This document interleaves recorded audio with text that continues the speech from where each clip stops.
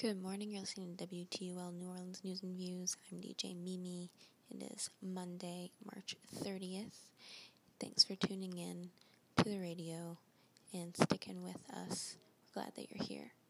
And on today's show, we just heard Democracy Now! Daily episode, got a full update from them. And we're going to jump into TaxCast. We usually do a TaxCast about once a month on News and Views, so it's nice to have a little regularity here. On this episode of TaxCast, it is Climate Crisis, Transition, and Tax Justice with Dr. Gail Bradbook, co-founder of Extinction Rebellion, on a vision of hope. Then, in the second half hour, we're going to jump over to Counterspin, which we also get to listen to on Mondays regularly. Yay for ritual. This is Mary Grant on water and COVID-19, and David K. Johnston on the last bailout. This week on Counterspin, no directive has been more repeated during the COVID-19 pandemic than wash your hands, a simple act, but a powerful intervention to stop the spread of disease. But what if you can't? That's the reality faced by millions of Americans who have their water shut off because they're not able to pay for it.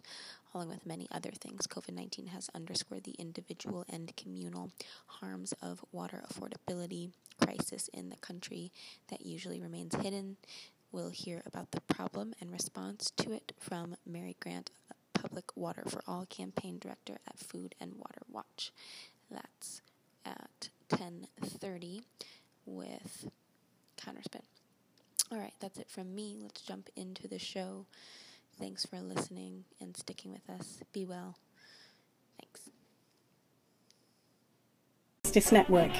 This month, the Tax Justice Network released a special series on financing climate justice, which you can find on our website, www.taxjustice.net. You're listening to the TaxCast from the Tax Justice Network. If you want to make sure you never miss an episode, drop me an email on naomi@taxjustice.net and I'll add you to the subscribers list. I'll ping you over an email once a month. Tell me what you think of the show. We're going to talk to Gail Bradbook now, co-founder of Extinction Rebellion. Gail was on the Tax Justice Network board for quite a while, and that's not surprising because the solutions to the climate crisis we're living through are really inseparable from tax justice and economic reform. Gail, let's kick off with looking at where Extinction Rebellion is right now. Can you give us a kind of snapshot of how you see it? So we've launched in the autumn of 2018 and we've been named as the #1 influencer in the globe on the climate crisis, which is incredible. We've got into 72 countries, got over 700 groups across the world. Our initial goal was to shift the Overton window. People now accept we're in an absolute state of emergency. So I feel really proud of that and our contribution to that. And obviously there are other movements that have been part of that. There's been a whole shift in the consciousness. And I think the fact that we centred our movement on grief and emotion and really feeling these times has been a really important part of that move. Obviously, we've made some mistakes. We've been trying to figure out organising a social movement while it's growing under our feet at a rapid scale. And we stand on the shoulders of so many other movements and a history of resistance. Extinction Rebellion came out of a network called Rising Up, and actually you can trace its origin back to a conversation, from my perspective at least, with John Christensen of the Tax Justice Network. I would say a really pivotal moment as I saw it in the tax justice movement was UK Uncut, and when they occupied things like Starbucks and so on, that really put this agenda into the public consciousness. And I think it's really important that the tax justice movement, because it involves people doing deep research and so on, understand the importance of civil disobedience for change, that you have to have those moments of confrontation. And confrontation doesn't mean violence. It can be done very peacefully and beautifully and respectfully, but it is a way of saying no. The climate crisis deniers have kind of been pushed back quite a lot now for the moment. Do you think that there's not enough fear about the future somehow? Well, actually, if you look at some of the data, the majority of the public now understand that there is an emergency. people need to know that there's something that can be done. And because Extinction Rebellion doesn't talk about specific policies, and that's for good reason, you know, we say, how could we possibly have all the answers? There's always a debate to be had about, you know, how much is this about renewable energy or carbon taxation or carbon budgeting or going vegan or telling people not to fly, or, you know, there's a whole pile of things. We've opened the space for those conversations. So whenever I meet people working in this field in some way, they say, goodness, you guys have changed the discourse. So we don't have to be all things to all people. Our job is to open the window for conversations and for other people to present ideas. The solutions exist. The problem is the lack of political will. Same in the tax justice movement, right? You guys know how to solve tax dodging. Mm-hmm. You've got it nailed. The issue is a lack of political will, isn't it? How do you get political will? Through civil disobedience. So that's where the focus needs to stay. So let's talk about the tax justice movement and climate crisis movement. How do they bolster each other? How do they intersect? I think it's really crucial this year that we make these linkages between the tax justice movement, the wider movement for economic justice, and the climate crisis. We know that tax is a really key issue. For example, you can reprice natural resources, the idea of whether it's carbon taxes or carbon rationing. We know that fossil fuels are subsidised by a horrendous amount. That means that fossil fuels are mispriced through these subsidies, and that's anti-competitive to renewables. Although I would say that renewables should be subsidised because, for obvious reasons, we need to transition to a green energy. We know that tax can be used to redistribute wealth, and we know from the sort of spirit level analysis of inequality that people are more willing and able to tackle the climate and ecological crisis when there's less inequality around. There's a direct correlation that taxation is needed for bringing in revenue for tackling the crisis. So how are we going to pay for free public transport? How are we going to pay farmers to transition to more agroecological solutions? It needs money. That kind of Green New Deal based in ecological and climate justice needs money. And, you know, for folks that are listening to this that may be more from the climate side of things, I don't know if they realise the extent of the tax injustice issue, that you've got these major corporations and rich people that go offshore with the money.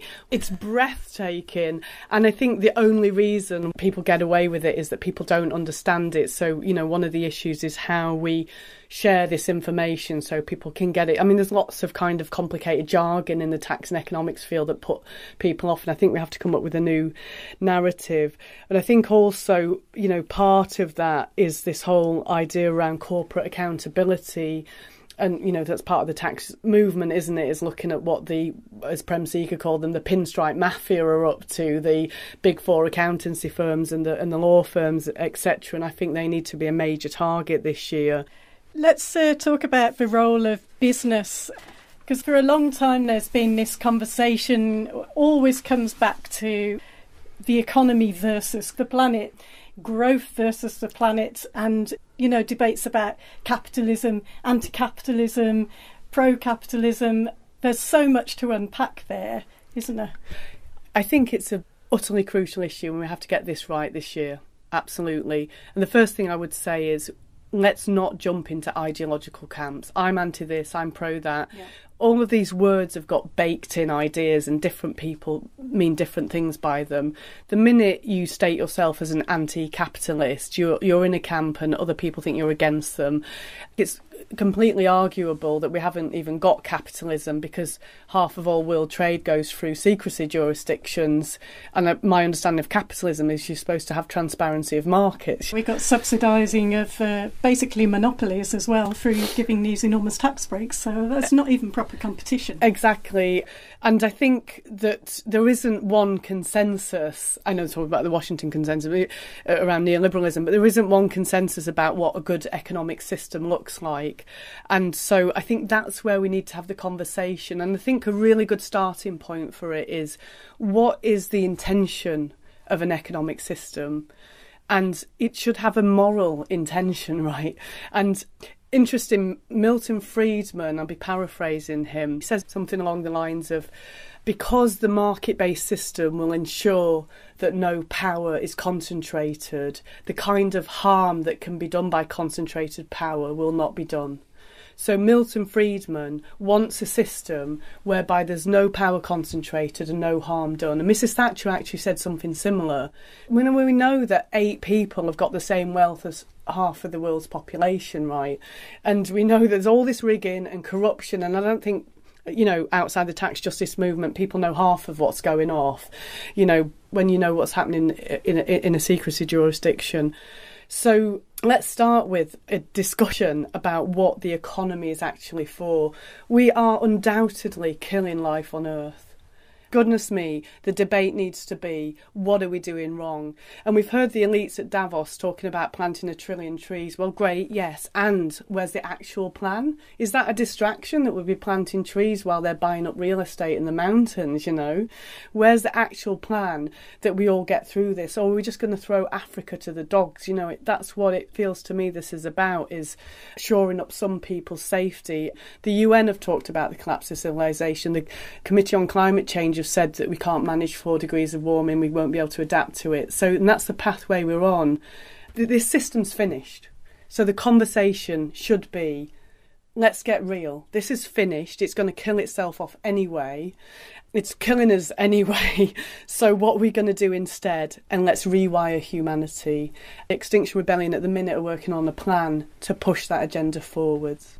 Right. I want to ask you about what is the role of business? And, you know, we can have growth that is a desirable kind of growth. Doesn't have to be all about GDP. Yeah, I think if we start to have a narrative about what the economic system is like right now, the one that we're working on is to use cancer as an analogy. So a healthy body, bits of it will grow and replenish, and bits of it will be more like steady state, you know, bodies grow up and things like that. So some growth is good, but growth for the sake of growth is the logic of the cancerous tumour.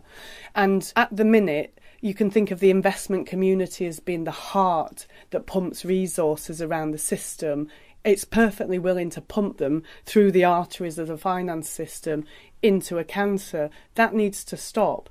You need an immune system to tackle diseases, you know, like cancer, and the immune system normally deals with cancer.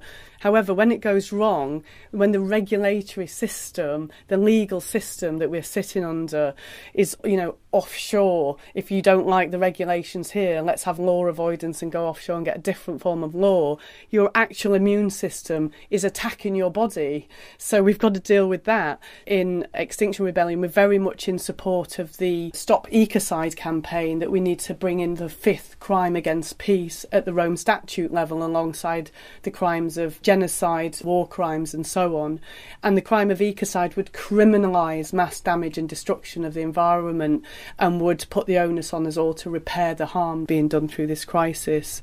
And I think business leaders as a constituency need to start pointing out some of the systemic issues that mean that they are trapped in unhelpful behaviours. You know, one of the issues is that we generally, in terms of the environment, only have civil laws to protect us, and if you even get caught, and if you even get found guilty, and if you even get fined, you know, it's a cost of doing business. You'll think 10 times about doing mass damage and destruction if you're going to be criminalised. So we need criminal law in that space. I believe, you might be able to tell me, Naomi, but when they get these fines, sometimes they write them off against the tax bill, don't they? That's I mean, right. you know. They're like parking tickets. You know, if you're rich enough, then you can park anywhere you like. Yeah. And we cannot afford that. Not things like tar sands and fracking. And we know that there's a tipping point for the climate into a different state from which you cannot reverse. And so what cognitive dissonance is going on that people think they can get away with that? I want to just go back to the idea about growth and the fact that we can have growth, but we can have growth in social terms, like social care, growth in education. What I thought was a really great concept, private restraint and public luxury. So I don't need a car if we've got free public transport. And obviously you have to have different transport forms depending on which communities you're in. There are solutions that exist, and I think that it's moving into that space of public luxury, of universal basic services. That's the kind of thing that we need to be aiming for. But obviously that requires governments to have money to spend and deploy, and that means we have to have a functional tax system, which we don't have at the minute.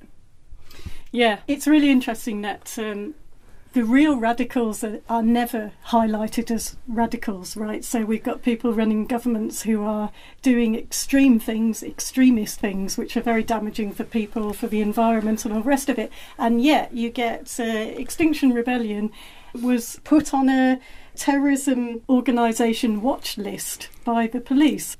How do you react to that? Utterly unsurprised. That's what's been happening to activists for many years. Yeah. But you're quite right. Where are the real extremists here? In years to come, we'll look at people like Bolsonaro and Trump and Putin and the Australian Prime Minister, etc., as criminals that pushed genocide, because we're on a trajectory to 4 degrees of warming, and Jonas Rockström of the Potsdam Institute says about half the world will die, according to him. Billions and billions of people. That's genocidal policies that are being pushed. That's where the extremism lies. When they put us on those kinds of lists, everybody's like outraged, and to an extent it's quite useful to the movement, because it's like, yeah, this is what the state's force really looks like. What are Extinction Rebellion's plans for this year? So at the time of recording, Naomi, we're in a strategic process. So what I'm going to say is not nailed down, and so it's more my take on things. There needs to be a deep focus on the role of the economy in this crisis, and an understanding of that, and a rewiring of the system, and also on the role of certain bits of the media that are acting against the climate and ecological crisis with how they're messaging. In terms of focusing on the economic system, what I'm hoping we'll bring forward this year is a focus on debt refusal. Debt is something that people hold with shame and struggle with, and the debt-based economy fuels the cancerous type growth that's unhealthy. We're talking about something like XR Money Rebellion, where we would be taking actions to banks and to the big 4 accounting firms and all that type of stuff. And alongside of that, we might refuse debts. Now, some people can do debt disputing, which is not illegal, but it's a way of saying, is this debt really legitimate? And some of us may take on debts, or may already have debts, and we say we're not paying it back to the system. Really force this conversation about the economic system that we have. My great desire for this year is that we announce our own, if the government won't do it, our own international citizens' assembly. The way that would look is you have what you call a multi-stakeholder panel, which would have economists on, and you use convergent facilitation to look at what people feel is important in a market-based economy, what businesses need, and what's not working, and what could be upcycled, if you like, from this system. And you present that to experts' opinions presented to this panel, representative panel of citizens, and they make a decision. When people in the elites and business world start to call for that, then we'll know that things have shifted. Right, you were talking about sometimes you speak with bankers and all sorts of people, which is great, and they're getting hassled by their kids, and it's just very interesting. The younger generation are managing to connect with them. Well, literally around their own dining table, right? So, yeah, I've been told in a number of ways that they're getting hassled from their kids. So do not underestimate your power. You have got serious power to influence the people in your own families, and far wider, by the way.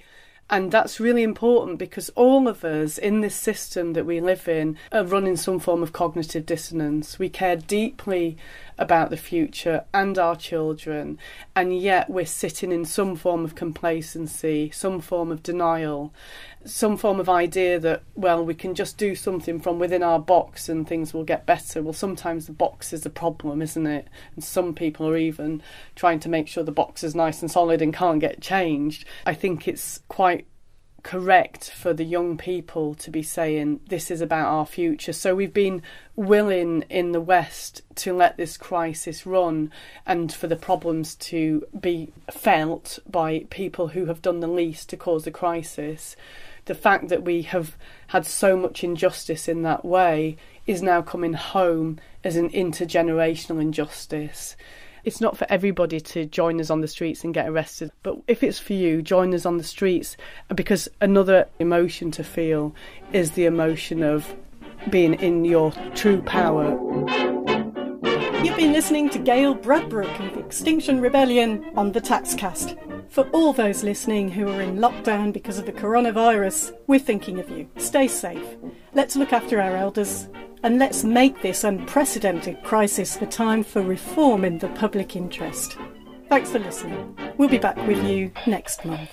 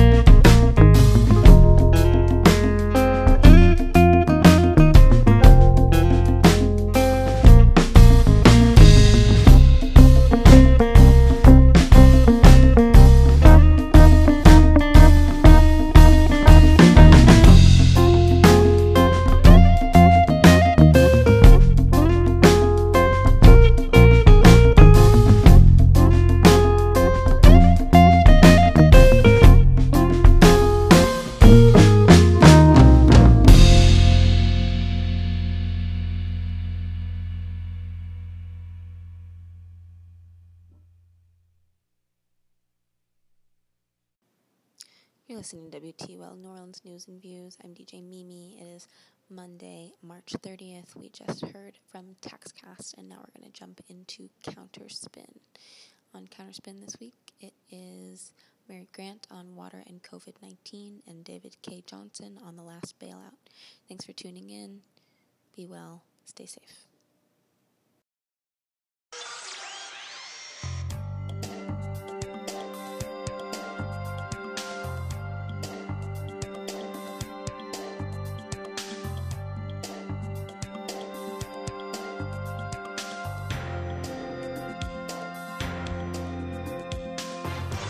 Welcome to Counterspin, your weekly look behind the headlines. I'm Janine Jackson.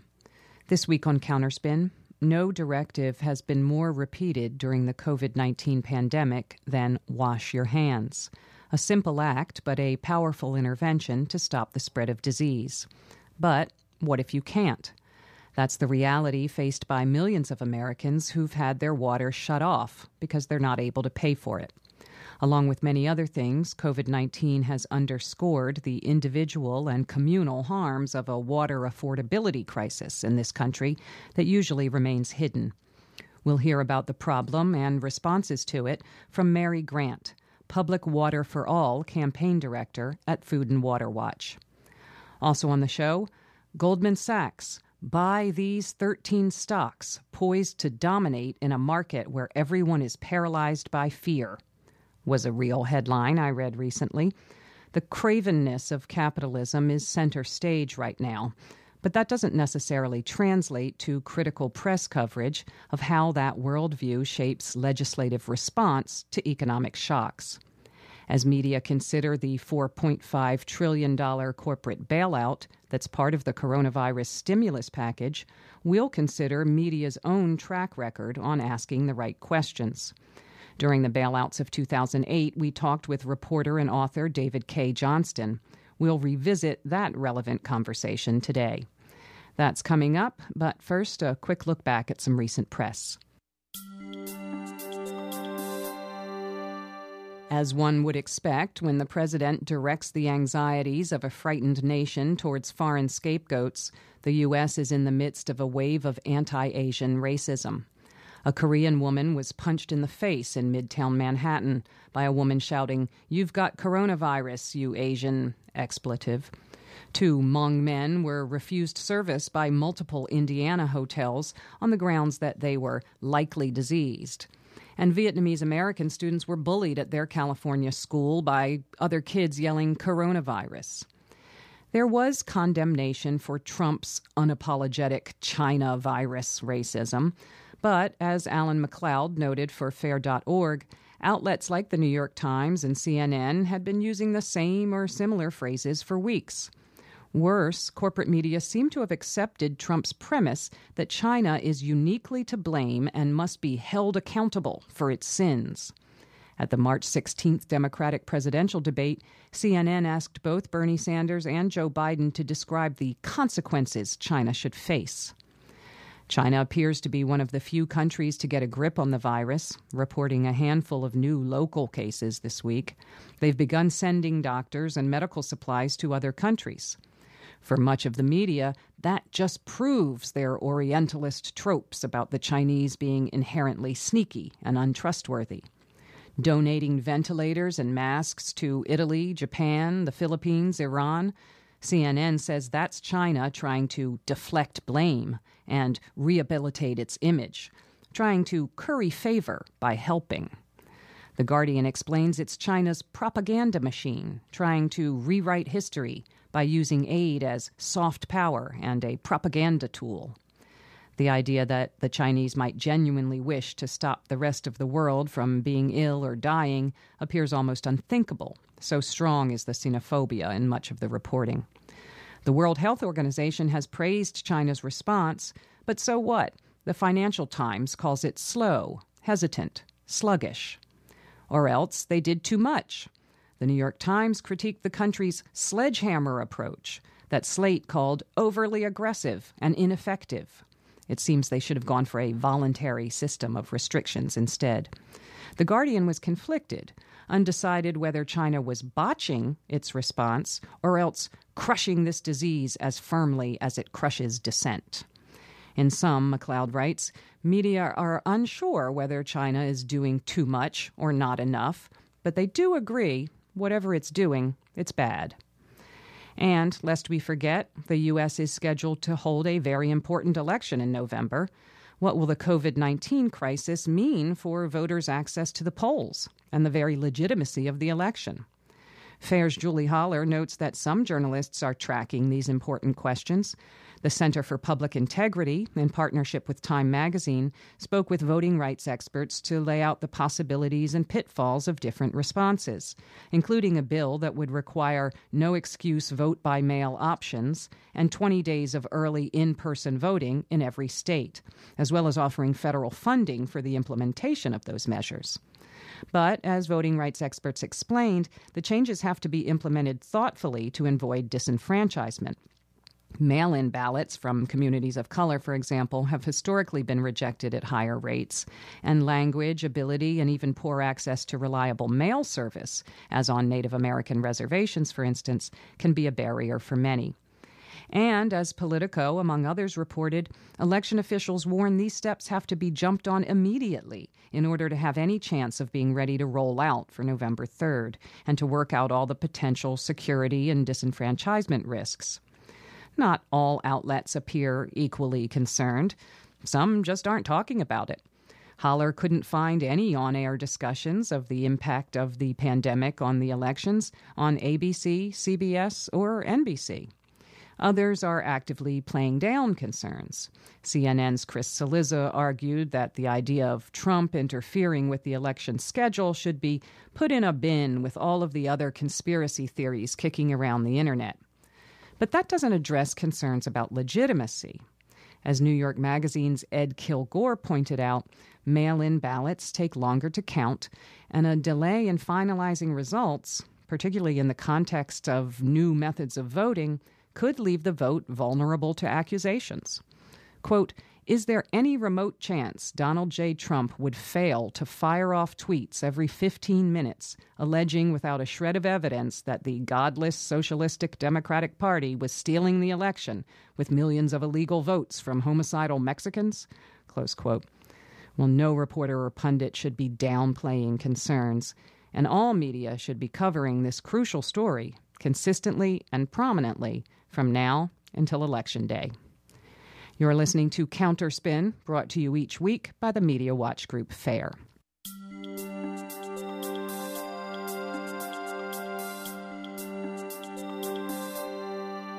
Without doing a count, I'm confident saying that vanishingly few articles noting the critical importance of frequent hand washing during the COVID-19 pandemic evince any acknowledgement at all that not everyone can do that. As some fight for attention for laid-off workers, for overstretched nurses, for underprotected delivery workers, others are also fighting to keep the distressingly large number of Americans who've had their water shut off for inability to pay in our vision. Not just now, but in whatever's coming after. Mary Grant is the Public Water for All campaign director at Food and Water Watch. She joins us now by phone from Baltimore. Welcome to Counterspin, Mary Grant. Thank you so much for having me. I say a distressingly large number of people. The thing is, we didn't really know the full scope of the shutoff problem until Food and Water Watch did some mapping of it a few years back. So when we think of folks who are without water in this country, not necessarily this second, but generally, how many people are we talking about? We estimate that as many as 15 million Americans experienced a water shutoff in 2016. So millions of people every year lose water service because they can't afford their water bills. 15 million. That's, I think, is a much higher number. And that is, some of it's temporary, but that's at any given moment during 2016 you were talking about, yeah? Yeah, the entire year. We don't have numbers on how many people are restored each year from water service, but data from Detroit, Michigan, like a hotspot of the water affordability crisis, found that about half of people who were shut off last year are still without water this year. So over a year, only about half of the people actually have their service restored. So we're talking about as much as 2.5% of Americans could be without water because they can't afford their bills. Well, there is action right now in response to COVID-19 to stop some planned shutoffs. What's going on that front? Cities are finally taking action and realizing the scope of the affordability crisis and how much it impacts public health. We're seeing more than 400 communities and states across the country that have suspended water shutoffs, protecting more than 148 million people across our country, making sure that people have water to wash their hands. It's so basic. The first thing that CDC tells you to do to help prevent the spread of disease, to wash your hands. But if you don't have water at home, you can't take that simple action to protect yourself or your family or your community.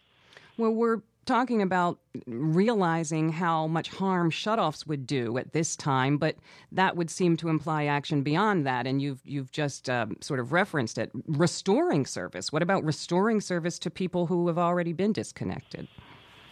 Only a couple dozen communities are actually taking that next step of restoring service. And communities that have promised to restore service, like Detroit, Michigan, and Buffalo, New York, they're really struggling to actually turn the taps back on. It was so easy for them to shut off water, but now that the onus is on them to actually restore the service, it's taking a very long time, and people are in crisis mode. And Detroit is a hotspot of the coronavirus disease outbreak. There's a lot of people there really suffering right now, and the grassroots organizations from We the People of Detroit, the People's Water Board, and Michigan are really trying to get people water turned back on and giving people emergency water supplies while they're without water right now. Well, it sounds like a lot of the action is at the state level and even at the municipal level. So it's good, of course, where it happens, but it's kind of patchwork. Where are the feds on this? So there was actually a really good provision in the House package for the Phase 3 of the coronavirus response package.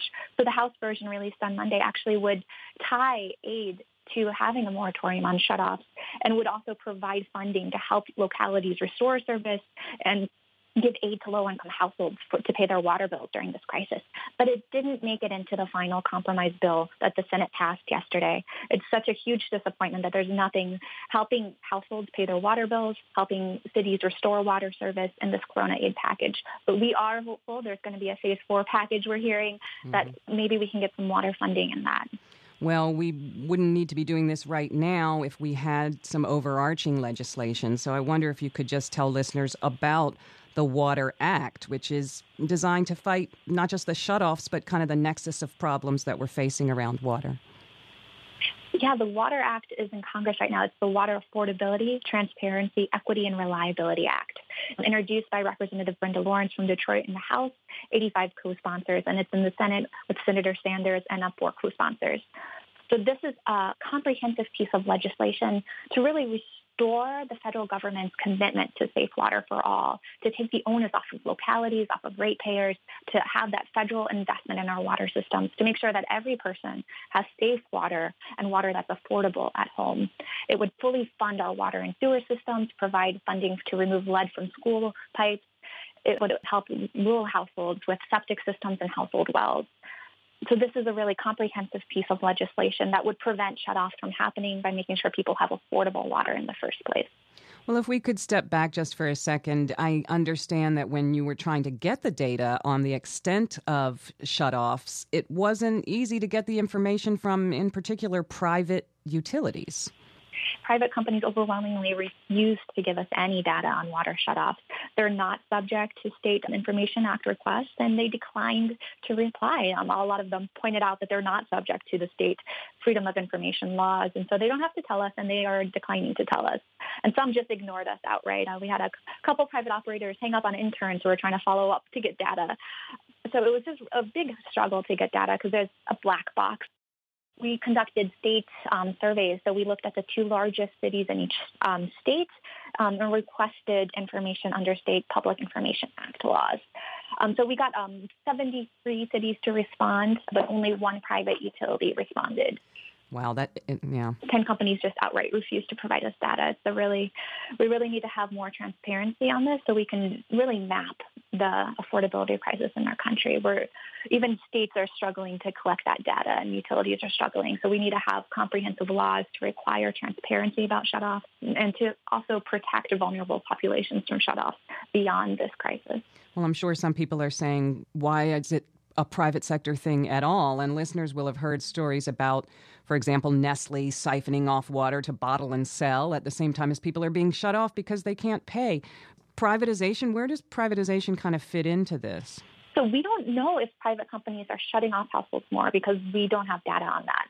Nationwide, about 90% of people receive their water service from a publicly owned utility. Privatization is pretty rare in the United States, but there are certain states like New Jersey where there's a lot of privatization and a lot of private activity.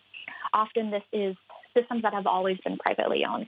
From their beginning, the systems were privately owned. And there's also efforts by these large companies like American Water, Aqua America, Veolia, Suez, to purchase and take over water systems across the country.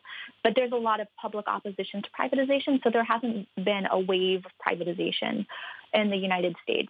Our research has found that private companies charge, on average, about 59% more than local governments do. So we would expect private companies to have higher rates of water shutoff because they charge higher rates. Yeah.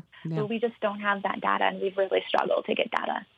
Well, as we keep saying, the water crisis is an affordability crisis, meaning it overwhelmingly affects poor people, meaning corporate media don't really care that much or that often. Let's just be real. But when they do pay attention, when reporters do focus on it, they certainly can play a role in maybe pushing public officials to do more. What's the place for reporters here?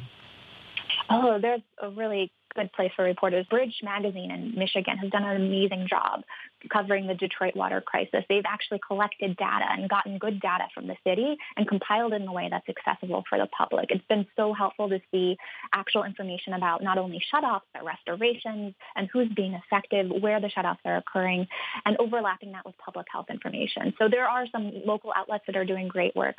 And nationally, the Guardian magazine has really stepped up looking at water shutoffs across the country, as well as looking at restorations of service and using that information to push public officials, other localities and states to take action. Because if reporters and the media is covering it, it's informing the public and allowing them, giving them opportunity to call on their elected officials to take similar actions and to protect it. We need to know about the crisis in order to have good public policy. Absolutely. Well, finally, just like you don't like to make arguments against mass incarceration by saying, well, it's very expensive.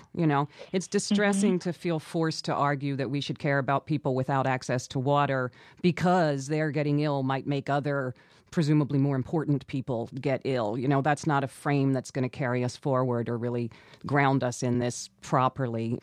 But on the other hand, if we don't talk about water rights now, when is it going to be more central? So just final thoughts on what folks can do and the state of affairs at the moment. Water is always a human right. It's always necessary for basic human dignity and living a life with dignity. People should have water that's safe and affordable at their home at all times, not just during a pandemic. And it's not just about, community well-being. It is about community well-being, but it's also about human health, protecting yourself, protecting your families. Everyone deserves to be able to live a life with dignity and having access to safe water. Right now, we're urging people to take action in their communities, call on their government to issue an executive order to stop all water shutoffs in their state, as well as to restore service to all households previously disconnected. But long term, we really need to address this root cause, the affordability crisis, by passing the Water Act. So we're asking people to contact their representative, their senator, ask them to co-sponsor the Water Act. Maybe we can push it to be included in one of these coronavirus packages passing through Congress right now so that we can have an economic stimulus. Because the Water Act isn't just about fully funding our water systems, providing safe and affordable water. It's also a jobs bill. It would create up to 1 million jobs across the country at a time when we have record-breaking unemployment rates, and we really need to pass robust infrastructure legislation to make sure people have safe water at home and in their communities. And now is the moment that we can do that. So we definitely urge everyone to reach out to their elected officials to take action on this issue.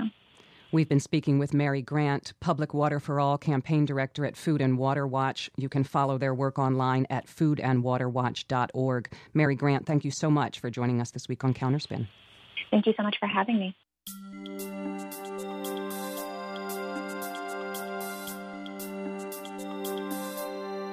The coronavirus is new, but economic shocks and the government response of bailing out certain industries are not. We have experience to draw from there. In 2008, the New York Times described the announced $700 billion bailout bill presented to address the financial crisis as, quote, one of the most favored new options being discussed in Washington and on Wall Street, close quote. Of course, many asked, what about Main Street? The people whose calls to legislators had spurred the House's initial rejection of the legislation. Once policy has that much vaunted bipartisan support, it's an elite media juggernaut.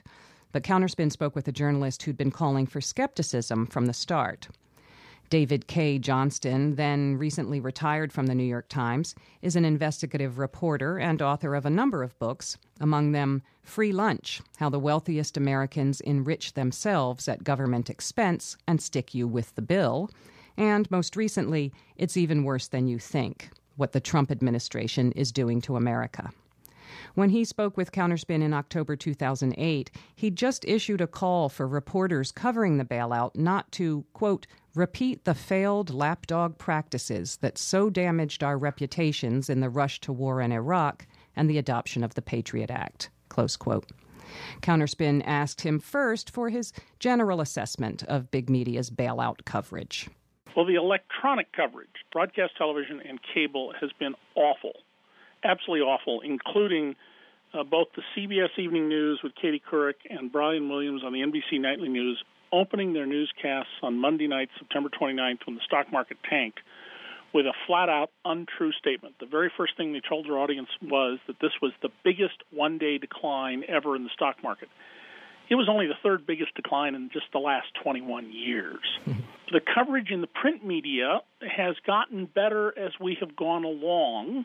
A lot of it is still very gullible. I'm particularly troubled by some areas of print, including the Washington Post, that just seem to accept that, you need to trust the official version of events. But both the Wall Street Journal and the New York Times have actually done some extraordinary, solid reporting on this stuff and have dug up some very troubling things. I know you had a cite for a former colleague of yours, Gretchen Morgenstern, in the New York Times, who's done some reporting that maybe she's the only one on. So there are some investigations going on there, right? There is some. Fundamentally, the problem here is the constant problem with Washington journalism, which is this idea that sources are what matter. And this is fueled by editors, who say, well, the reason we have you in our Washington bureau is to talk to the official sources. Well, you'd probably get better coverage if you had a reporter sitting in your newsroom in Chicago or Rochester, where I live, or Los Angeles, reading the government's record and writing about all the things the government has to disclose. We've known there was a high risk of something like this happening. Not exactly what would happen, but some kind of serious collapse for 14 months. And one of the questions I haven't seen journalists asking is, well, all right, when you were put on notice 14 months ago in August of last year, what plans did Treasury and the other government agencies put in place in the event that the credit market seized up, that there was a huge collapse of asset values? And I'm fairly confident we will find out they didn't do anything. Well, you mentioned the question of sources, and one of the things that we've complained about is the kind of no one saw it coming angle, which you're just touching on, which it certainly looks a lot like the Iraq War story, where we were told no one could predict the post-invasion scenario that we're now experiencing. Well, in fact, of course, in both cases, people did predict the current situation. They just weren't the folks we were seeing on TV. So I guess the question is, why are they still not the people we're seeing on TV? Yes, well, that, Janine, is exactly what troubles me. And, in the case of the Iraq scenario, remember that we now know, we didn't know then for sure, but we absolutely now know for sure that the Bush administration was aware that there were no weapons of mass destruction. Knowing that, recognizing that you have an administration that will lie through its teeth to pursue a policy that's cost thousands of Americans and probably tens of thousands of Iraqis their lives, why would you hesitate to think that they might not be telling you the whole truth and nothing but the truth about something dealing with money, particularly when, as President Bush famously said when he ran for office, that the people at the top were his base, the haves and the have-mores.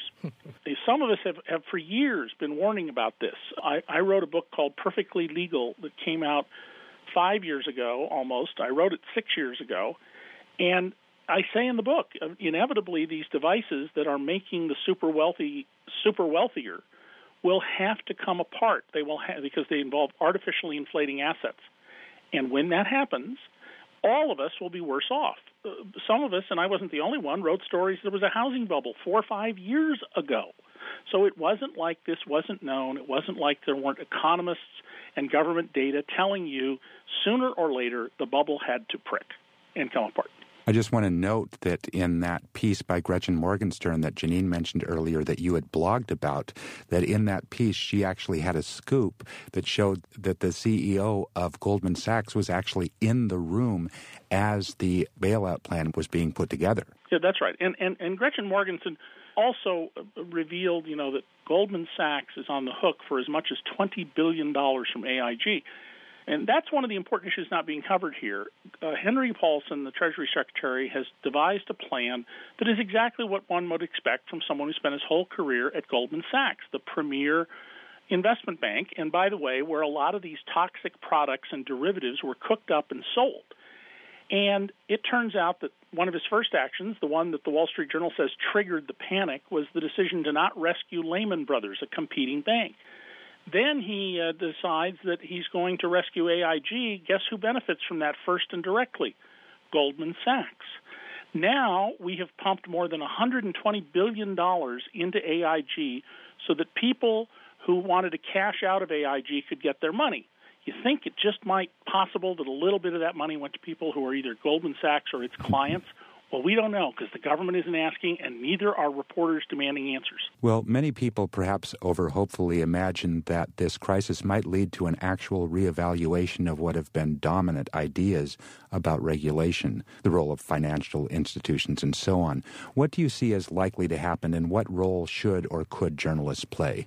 Well, I've written 2 books about this, Perfectly Legal and Free Lunch, and they are about how we now have 28 years of experience with Reaganism. The average income of the bottom 90% of Americans is today what it was back in 1980 when you adjust for inflation, and the incomes of the top 10th of 1% and above have gone through the roof.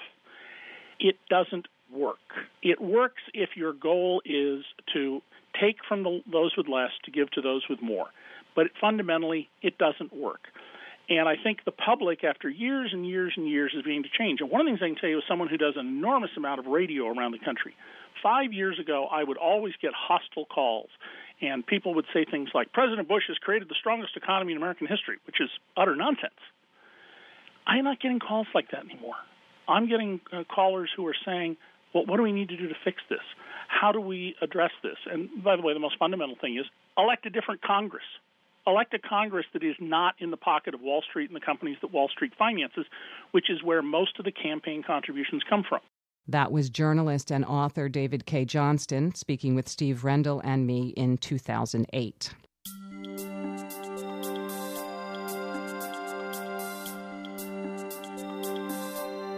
And that's it for Counterspin for this week.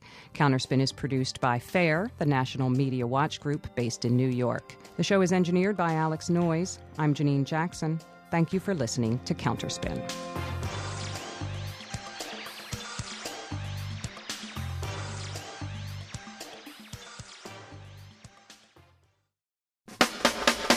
She's got her ticket. I think she gonna use it. I think she going to fly away. No one should try and stop her, persuade her with their power. She says that her mind is made.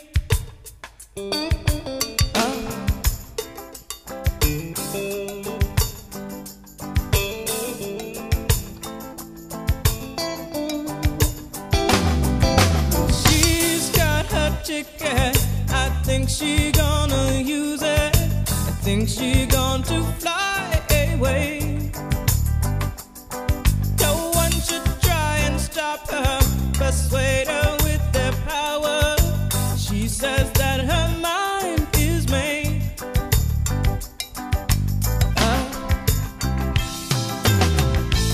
Why not leave? Why not go away? Hey, too much hatred, corruption and greed.